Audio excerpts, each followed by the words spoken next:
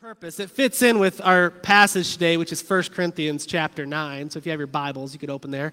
But that clip got me so pumped up as a kid. Like, I remember when I watched that, I went out and just started randomly jogging places. And I would go down to our basement and start, like, curling paint buckets, you know. I punched the dog a couple times, you know, like roughhousing with the dog. It just excited me. But think about this. You don't have to raise your hand.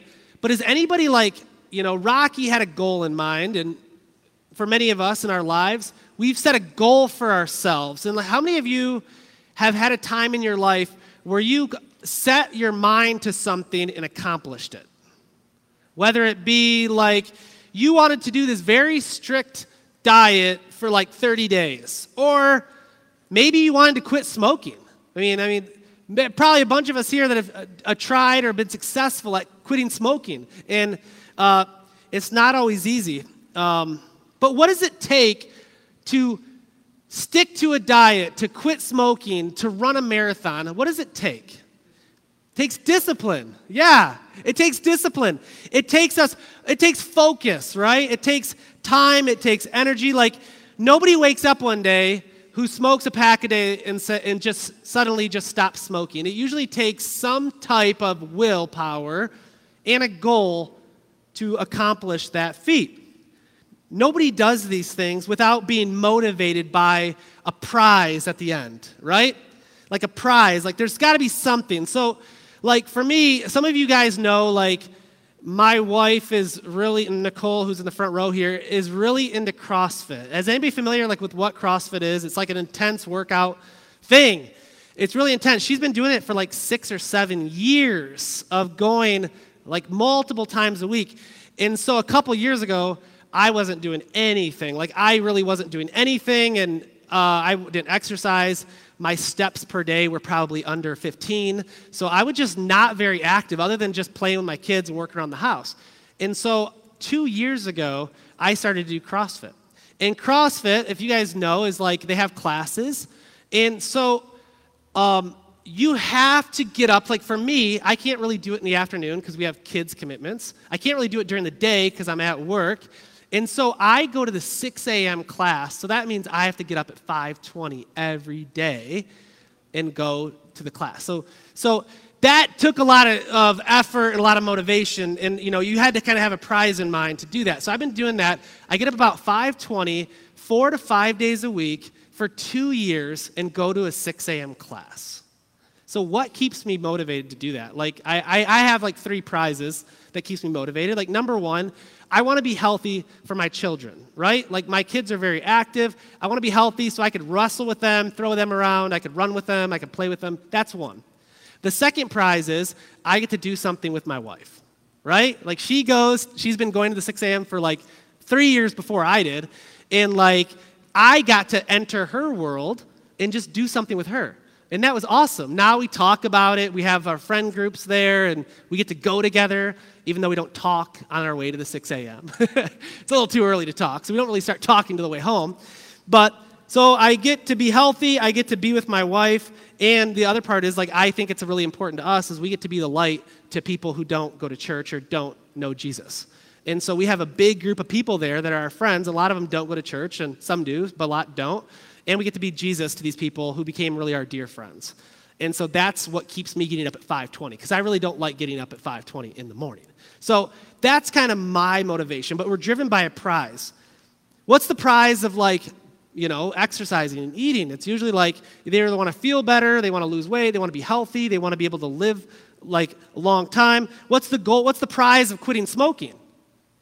Like, you don't die of cancer, right? Like, I don't want to die of cancer. I don't want to chew because I want mouth cancer. Or I just want to be healthier so when I have grandkids, I could run around and do all that stuff. And so, we all have a prize that motivates us. And today in 1 Corinthians chapter 9, Paul is talking about competing in the games and going for a prize, and equates it to like living the Christian life.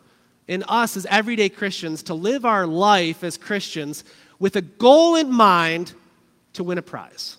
So that's kind of what today's about, okay? So let's look at 1 Corinthians chapter 9. If you have your phones, tablets, Bibles, or you can look at the screens. We're continuing our series through this, but in 1 Corinthians chapter 9, verse 24 through 27 says this. He says, "Do you not know that in a race all runners run, but only one gets the prize? Run in such a way as to get the prize. Everyone who competes in the games goes into strict training.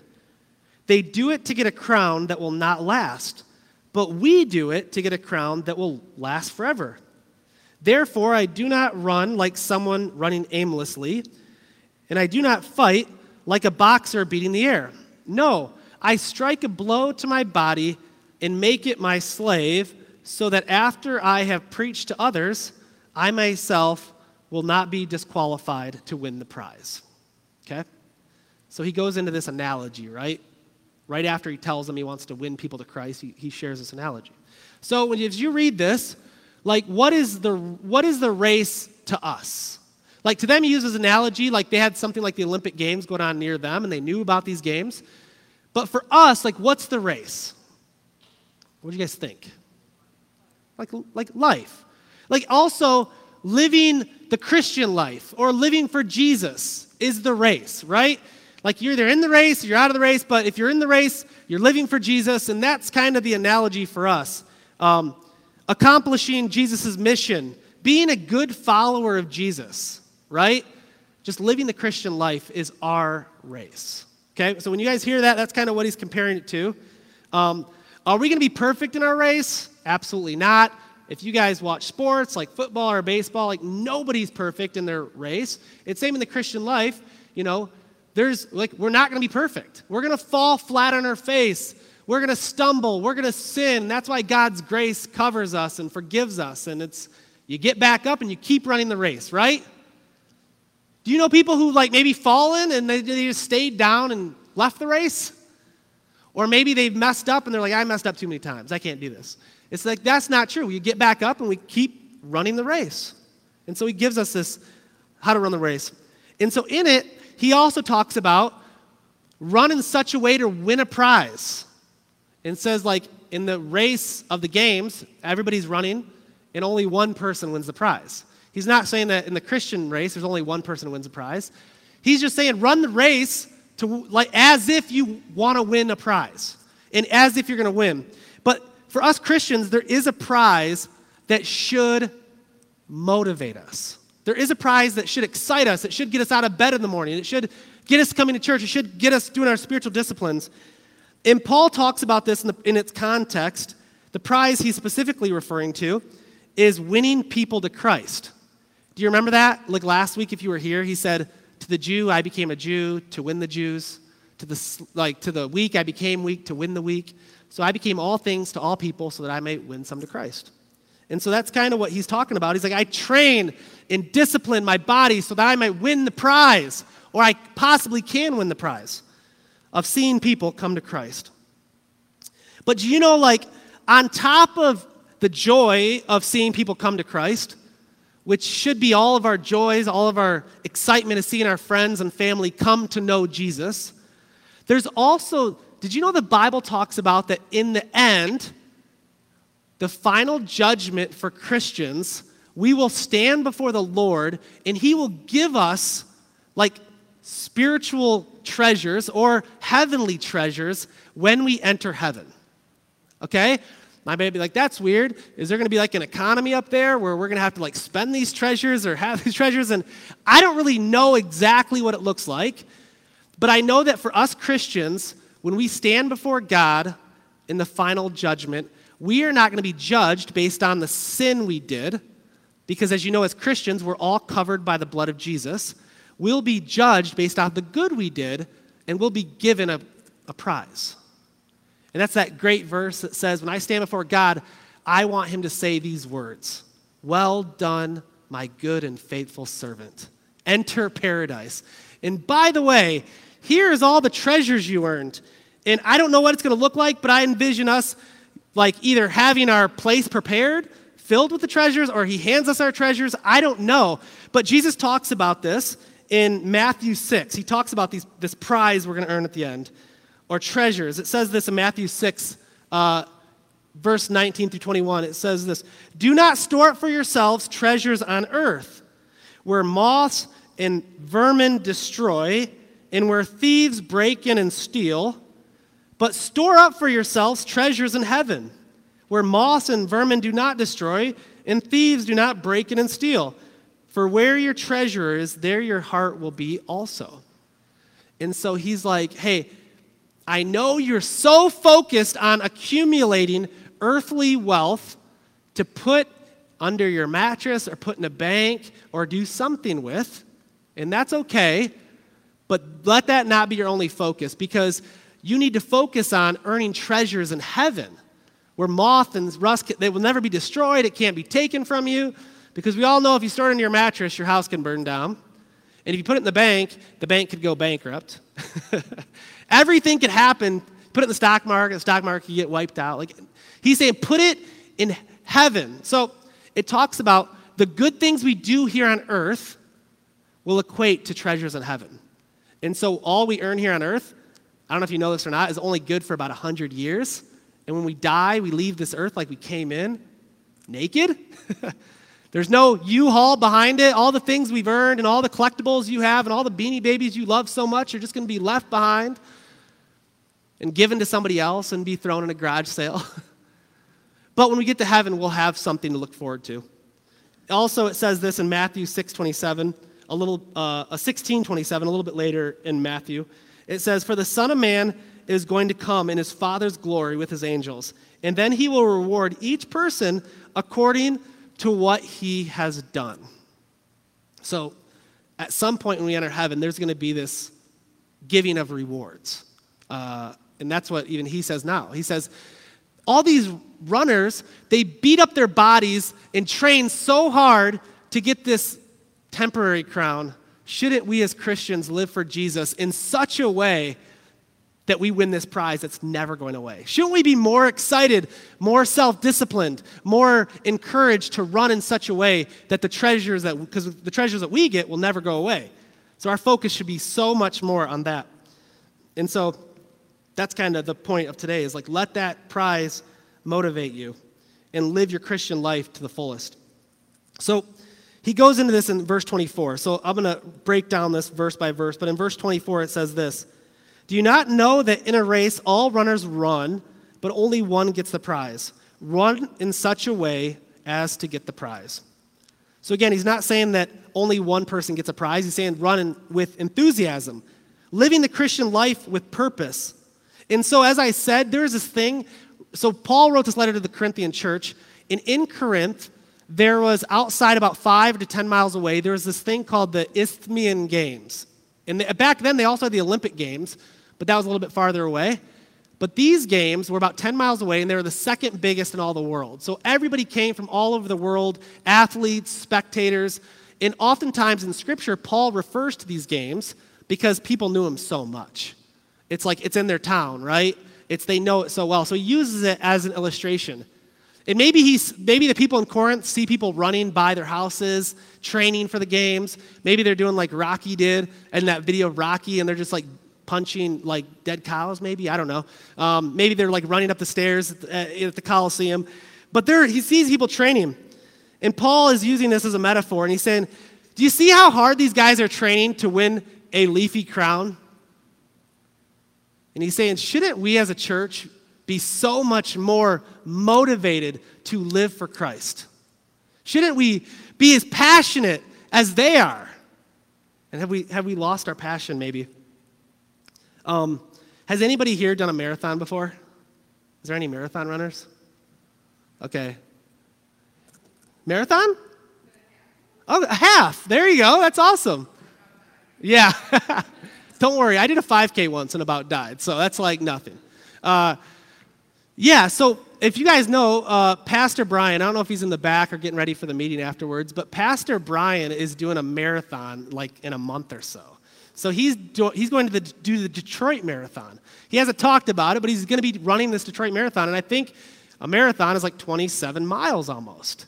And so if you train for a marathon, you have to run, like there's a progression, right? Like you start running a couple miles, and you run 10, and then he's like up to running like 18 miles in one day to prepare for the marathon. He asked me if I'd like to do it with him, and I said, heck no. I don't want to do that. I just don't. I don't like running that much, and thankfully in CrossFit there's not a lot of running, and I only do an hour a day and not 20 miles a day. So I said no, because I realize if you do a marathon, it's a commitment, right? You're committing your time, not only that day, but you're committing like 6 months to train for the marathon. You have to eat right, you have to run a certain amount and follow eventually you're running like 15 hours a week. And it's just not something I wanted to do. But you have to be focused. And it's the same with our Christian life. You know, I think about this a lot in the church. And could you do me a favor up there in the sound booth? If you don't mind, turn those house lights all the way up a little bit or all the way, please. I want to be able to see everybody's face a tad clearer. Thank you so much. Thank you, Bruce. I just want to look people in the soul when I say this. No, I'm just kidding. But there's something interesting about the church. As I say, like the reason we did this during worship, praise, because you guys get a chance to participate. And I love that, right? You guys all got in groups and prayed for one another. Number one, prayer works. Prayer is powerful, and it works, and we need to be doing it. But number two, we all need to be like doing the work of the church because you guys are the church. Very important. When people, there's an interesting thing that happens in the church, is in the church in America, like Sunday morning is a public service, right?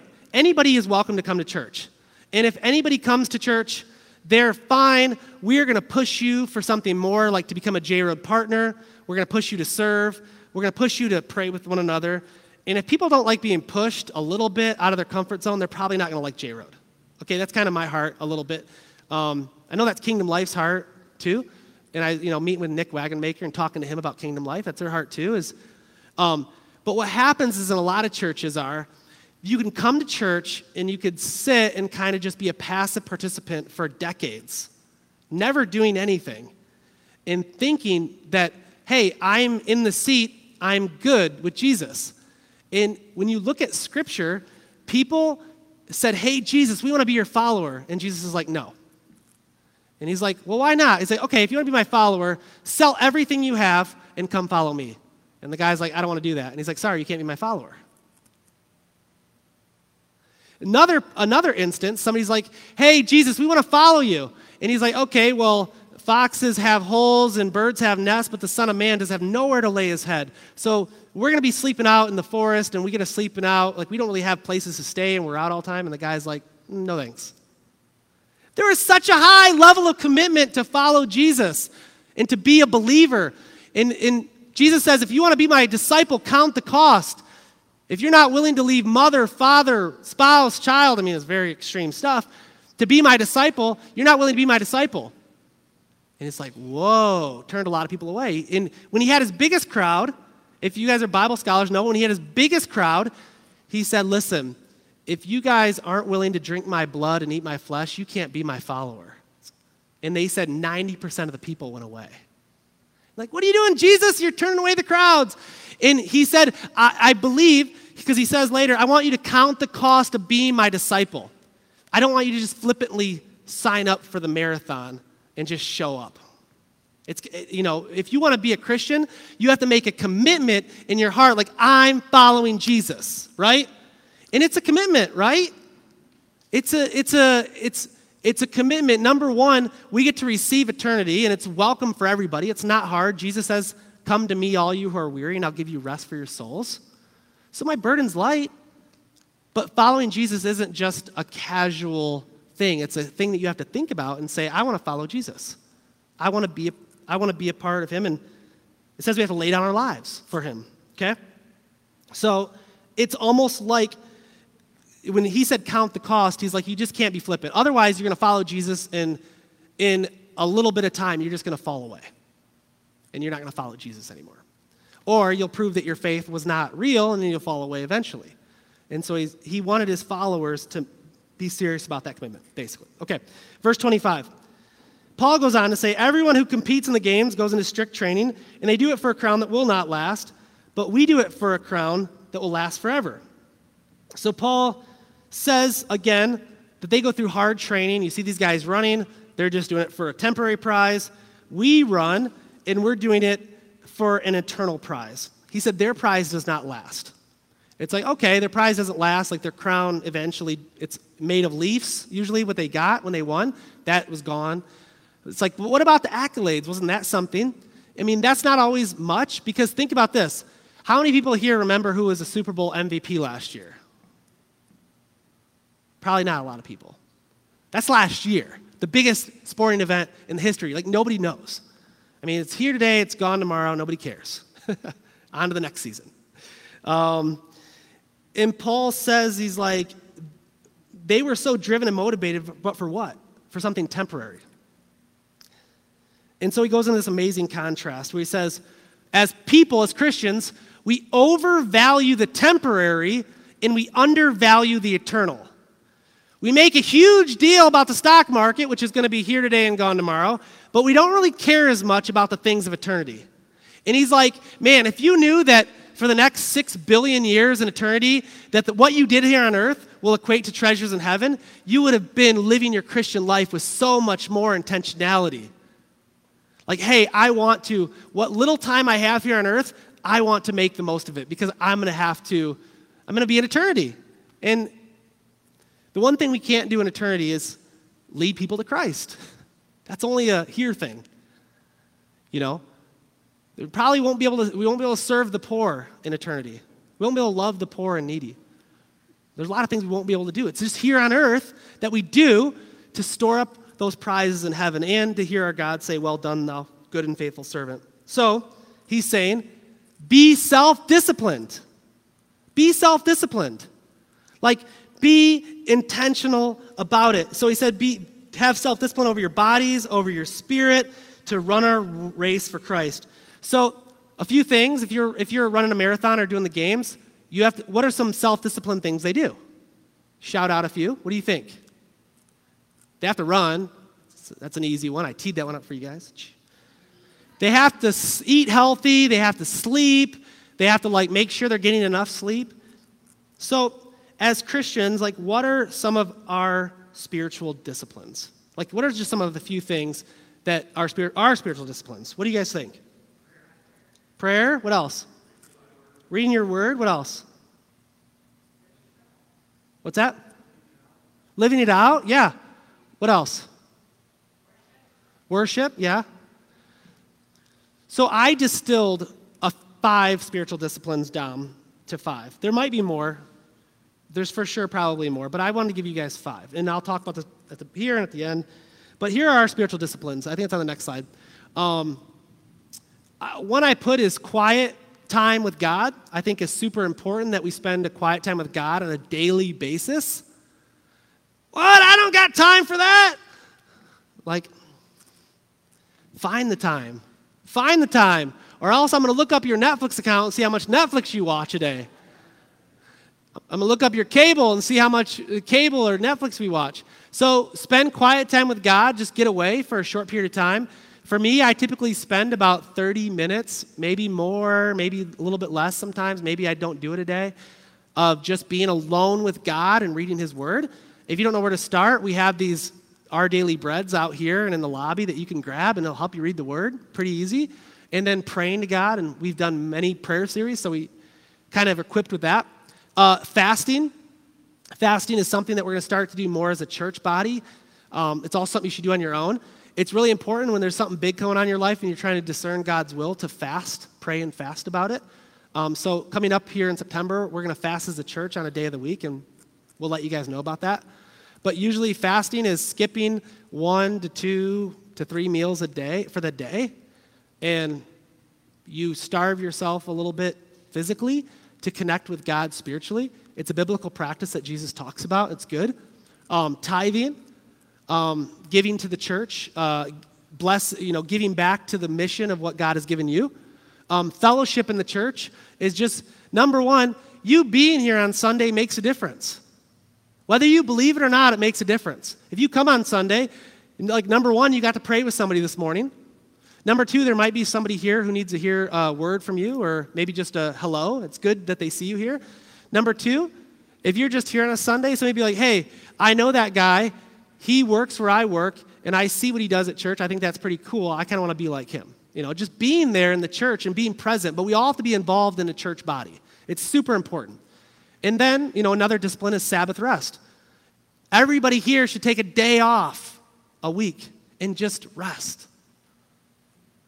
Like, that doesn't happen. I'm not saying, if it doesn't happen, I'm not saying you're going to hell. I'm saying you're missing out on, really good things. Like, taking a day off of rest. If you have to work, I know sometimes some of you here, and this isn't a heaven or hell issue. If you have to work for 7 days a week for a few weeks because you just have to for your job, I get it. I get it. It's been there. I was a plumber before I was a pastor, so I get it. But if you are choosing to take and work 7 days a week endlessly and volunteering for it and sacrificing that Sabbath day of rest, then you're missing out on something really good. That's kind of how we're designed, to have a day off, to be with our families, to be away from our normal work, to spend extra time with the Lord, to worship together if today's your day. Doesn't have to be Sunday, I don't believe. So these are just a few, and I'm not going to go in depth on each one. I'm going to put them out there for you guys. But how do I know these are disciplines? Because if we don't intentionally set our mind to doing these 5 things, they're never going to happen. And you guys have been in the church long enough and you've been in seasons where some of you are like, I don't do any 5 of those right now. If you're here today, you're at least doing fellowship in the church, so, or if you're watching online, if you can't be here.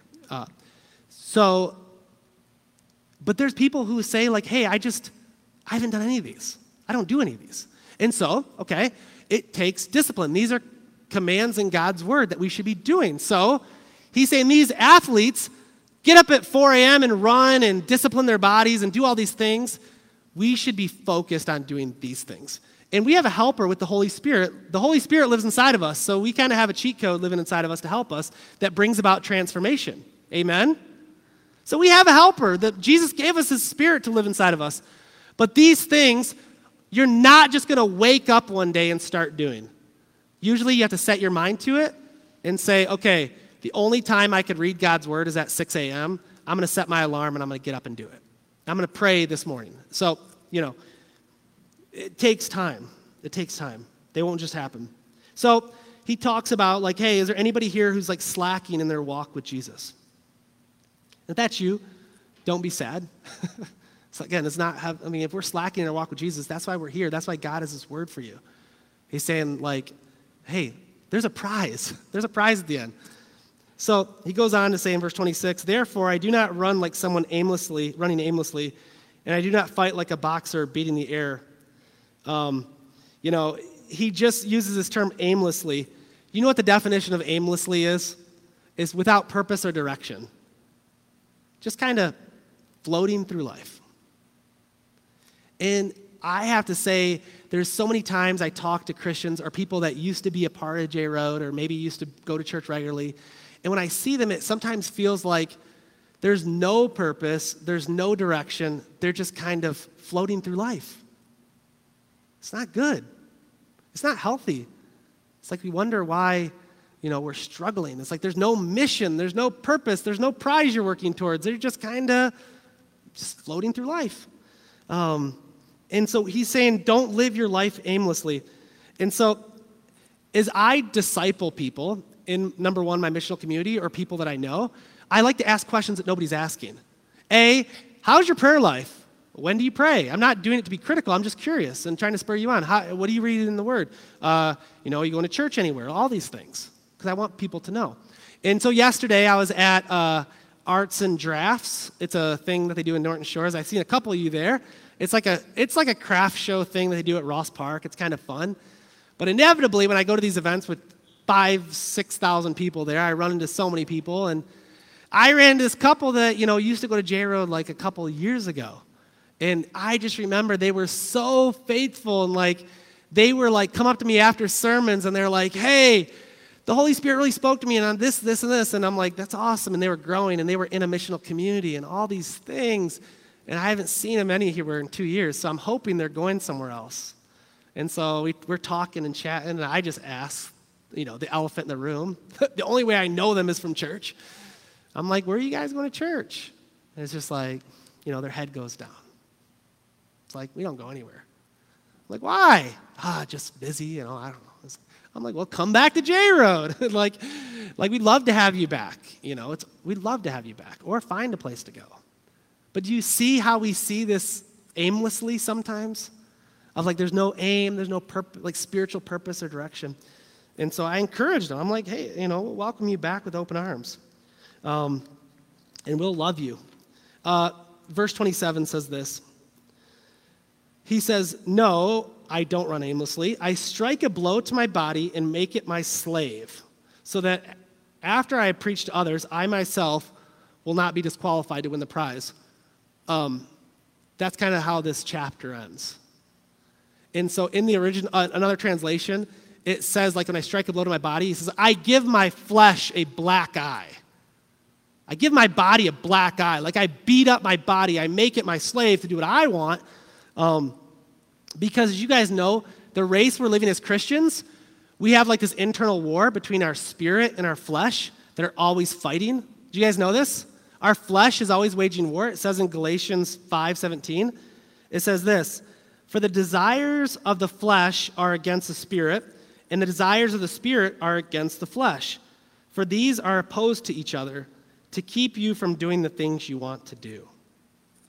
And so Paul says, I just beat the crap out of my body so it doesn't stay in the driver's seat. I have self-control because that's one of the gifts of the Spirit. And I have self-control over my flesh so it's not in the driver's seat. I give my flesh a black eye. And here's the thing. If you don't control your flesh will control you. I'll say it again. If you don't control your flesh will control you. If you don't control your sin will control you. If you don't control your thoughts will control you. If you don't control your emotions will control you.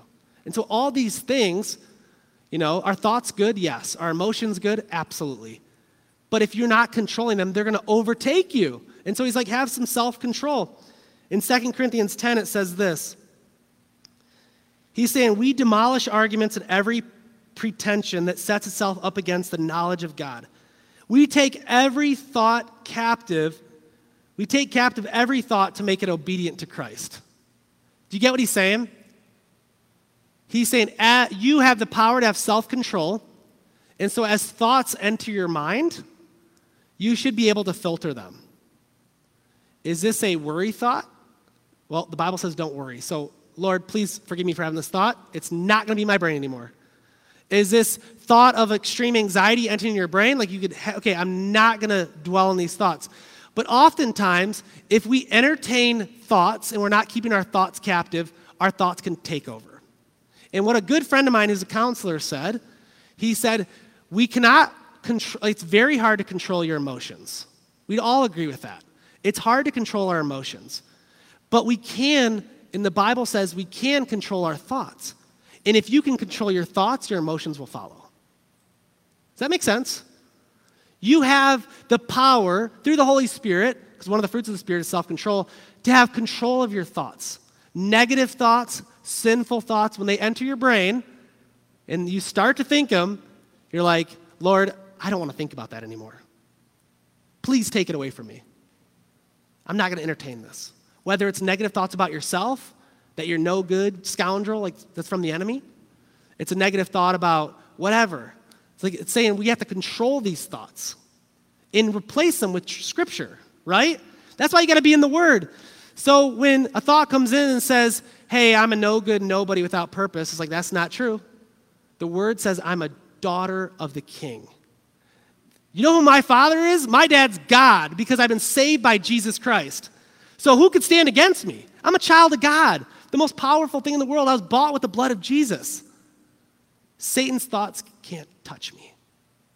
And if you are able to control your thoughts, your emotions will totally follow. So I'm going to leave you with this. Worship team, you can get set up. I'm just going to say this last point. Are you running the Christian life like a race with intentionality, like Rocky was when he was training to fight Apollo Creed? Or are you just kind of aimlessly hoping that you get to it? You're hoping that you go to church. You're hoping that you do these things. Are you like, no, I'm going to discipline myself? And so The question to look at on the screen is, are you involved? Are you doing your spiritual disciplines? And so here's just 5 to think about. Of course, there's more, and it's the 5 we shared. Quiet time with God. Number 1, Jesus says, I'm the vine, you are the branches. The only way that you could be at all successful in life is if you remain in me, which means abiding in Jesus, spending time with Jesus. So we want to make that a priority.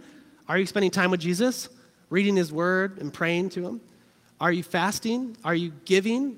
Are you following? Are you active in the church? Are you participating in Sabbath rest? It's just a few, but I want you guys to write those down. Hey, if you're here today and you're like, I'm seriously none of those things, but I want to be, pray out to God and ask for strength. Because spiritual disciplines are there to bring us closer to God and to help us, be successful in this race. Because guess what? People that are aimlessly wandering through life, I'm sorry, but I'm not really seeing the joy.